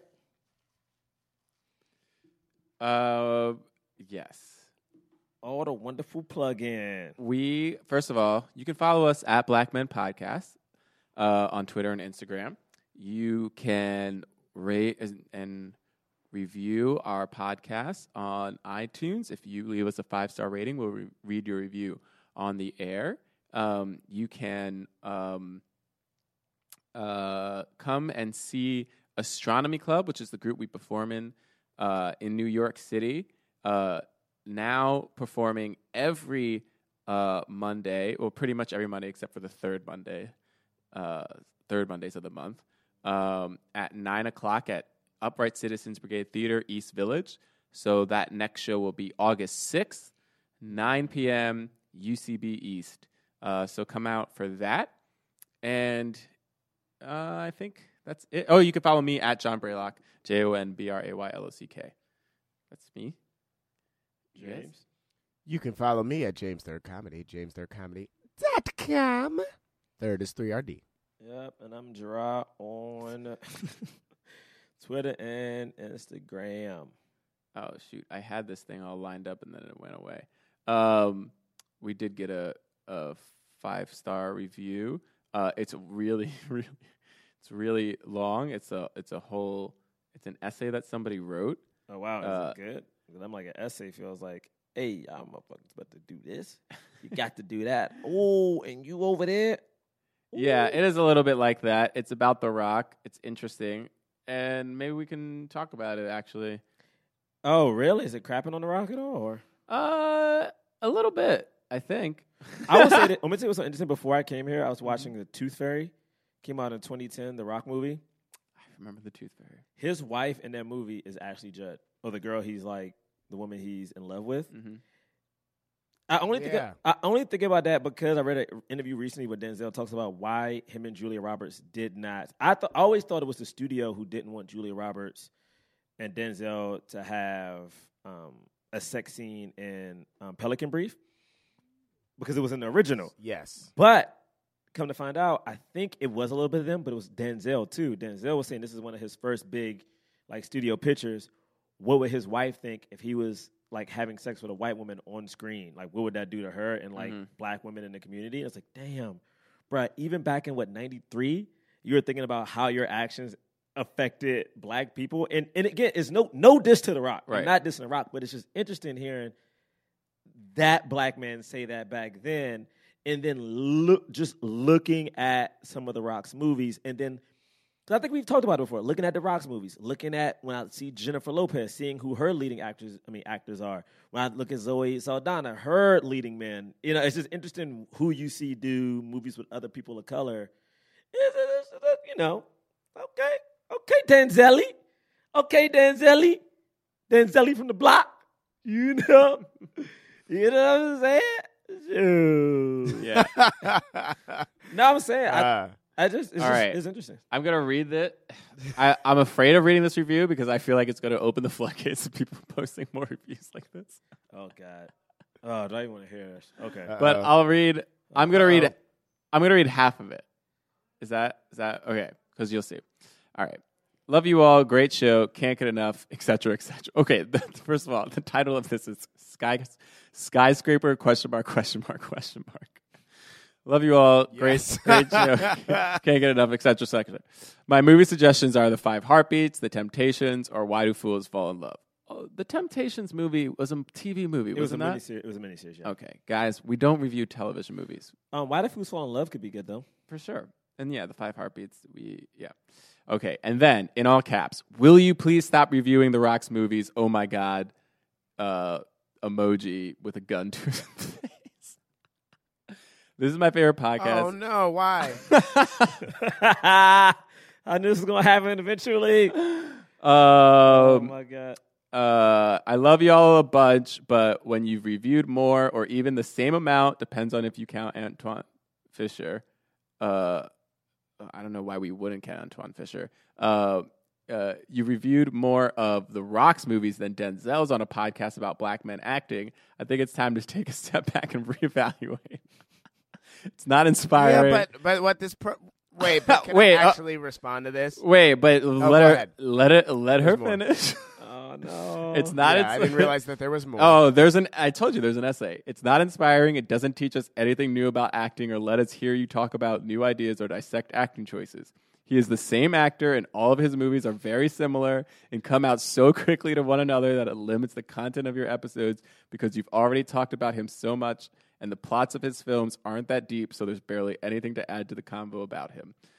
I understand that you want to review popular films because it adds traffic, but the movie about the tall building isn't even doing that good. About the tall building? Maybe his next one, but can we have a break? Why dedicate 8 episodes to him? If this is going to turn into The Rock is the greatest actor of all time, period, let me know so I can pack up my subscription to this free podcast and go. LOL, just kidding. I would never. I'm going to keep listening, but with an attitude. Honestly, the shadiness of this, of this post. All right, now you can respond, James.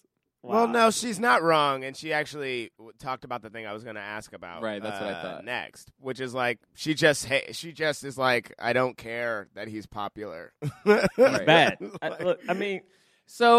Here's my thing about it. This is what I'll say, and I mean, it's if we're saying the same thing over and over with The Rock's movies, that's like kind of on us to, first of all, make an entertaining podcast, but also, to figure out new things to say, and maybe we're not doing a good job of that. But I will say I do still think it's important to talk about the movies that people are seeing. And yes, Skyscraper is not. Well, first of all, we didn't review it this week. We've decided to review The Equalizer 2 instead. So there you go. This person will be listening to this podcast, and so definitely be listening to this right now and be very happy. But that we did a Denzel movie over The Rock's movie, and Denzel's movie beat The Rock's movie. I mean, Denzel's movie opened number 1 in America, and Skyscraper didn't. But it is doing well worldwide. He is an international star. He is the biggest box office draw of most actors in Hollywood, and even though a lot of his films can be labeled as generic and dumb and people-pleasing, I do still think there's something to be said about those types of movies. And yes, and you also obviously know that it does drive traffic, but it's like, look, the fact of the matter is there are movies that are coming out now, and I think we're trying to prioritize new movies over older movies. Denzel's movies, we have reviewed a lot of Denzel's movies, And The Rock just has happened since this podcast started, has been in so many. Like, that's what, which is what she said. Like Baywatch, Jumanji, Rampage. He's keeps, that dude. He just puts them out. He puts them out. So, but yeah, I mean, we're, and we did review a couple of older ones too. But yeah, that's kind of all I have to say about it. We hear you. We hear you. You don't have to listen to every episode. I love you're like, you don't have to listen to the Rock if you don't want. And yeah, we're gonna keep reviewing Denzel's movies, but there is a podcast called Denzel's Washington's the Greatest Actor of All Time. Period. I know it's no longer up and running, but they have reviewed all of Denzel's movies, so we don't necessarily feel a pressure to go back and review his whole filmography. But eventually we will continue to get more and more of his movies. And some people like The Rock, like. We like The Rock. If you don't, that's fine. But he is an actor that's very bankable and people are watching. So anyway, that's it. That's that. But thank you for leaving a 5-star review. And we will be back next week. I think there's something new out next week, right? So next week, again, like we don't know which one it's going to be, and maybe we'll decide based on how much people see each movie. But Blind Spotting did come out in theaters this past weekend. It limited release. It's like 800 theaters. So it's not making that much money. Not that many people are seeing it, but it does seem like the type of movie we want to review and highlight. That being said, there is I think, potentially bigger box office movie coming out next week, which is The Darkest Minds, which we already said stars. What's her name? Amandla. Yeah, Rue. She played Rue in the Hunger Games. The first movie, and so she is the star of this like kind of mutant movie, The Dark Minds, which is like it's a teen film, young adult kind of film. But it would be interesting to see that perspective. So we might be reviewing that over Blind Spotting. That doesn't mean we won't review Blind Spotting. It just means we might get to it a little bit later. But yeah, anyway, if you guys have opinions about us, please tweet. We love to hear them. You can also email us at blackmenpodcast@gmail.com. John loves to hear them. I listen to responses. If it's bad, I don't. Only tell me good stuff. All right. All right, guys. We'll see you next week. Peace.